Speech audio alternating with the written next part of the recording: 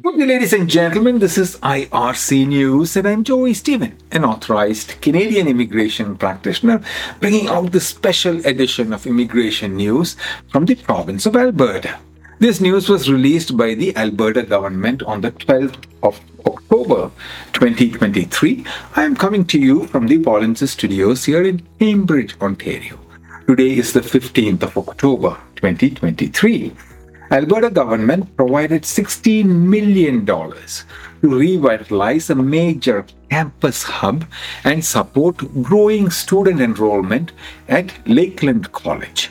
If you need assistance to participate in provincial, Alberta provincial or federal immigration programs or assistance after selection, contact us, myar.me/contact-us.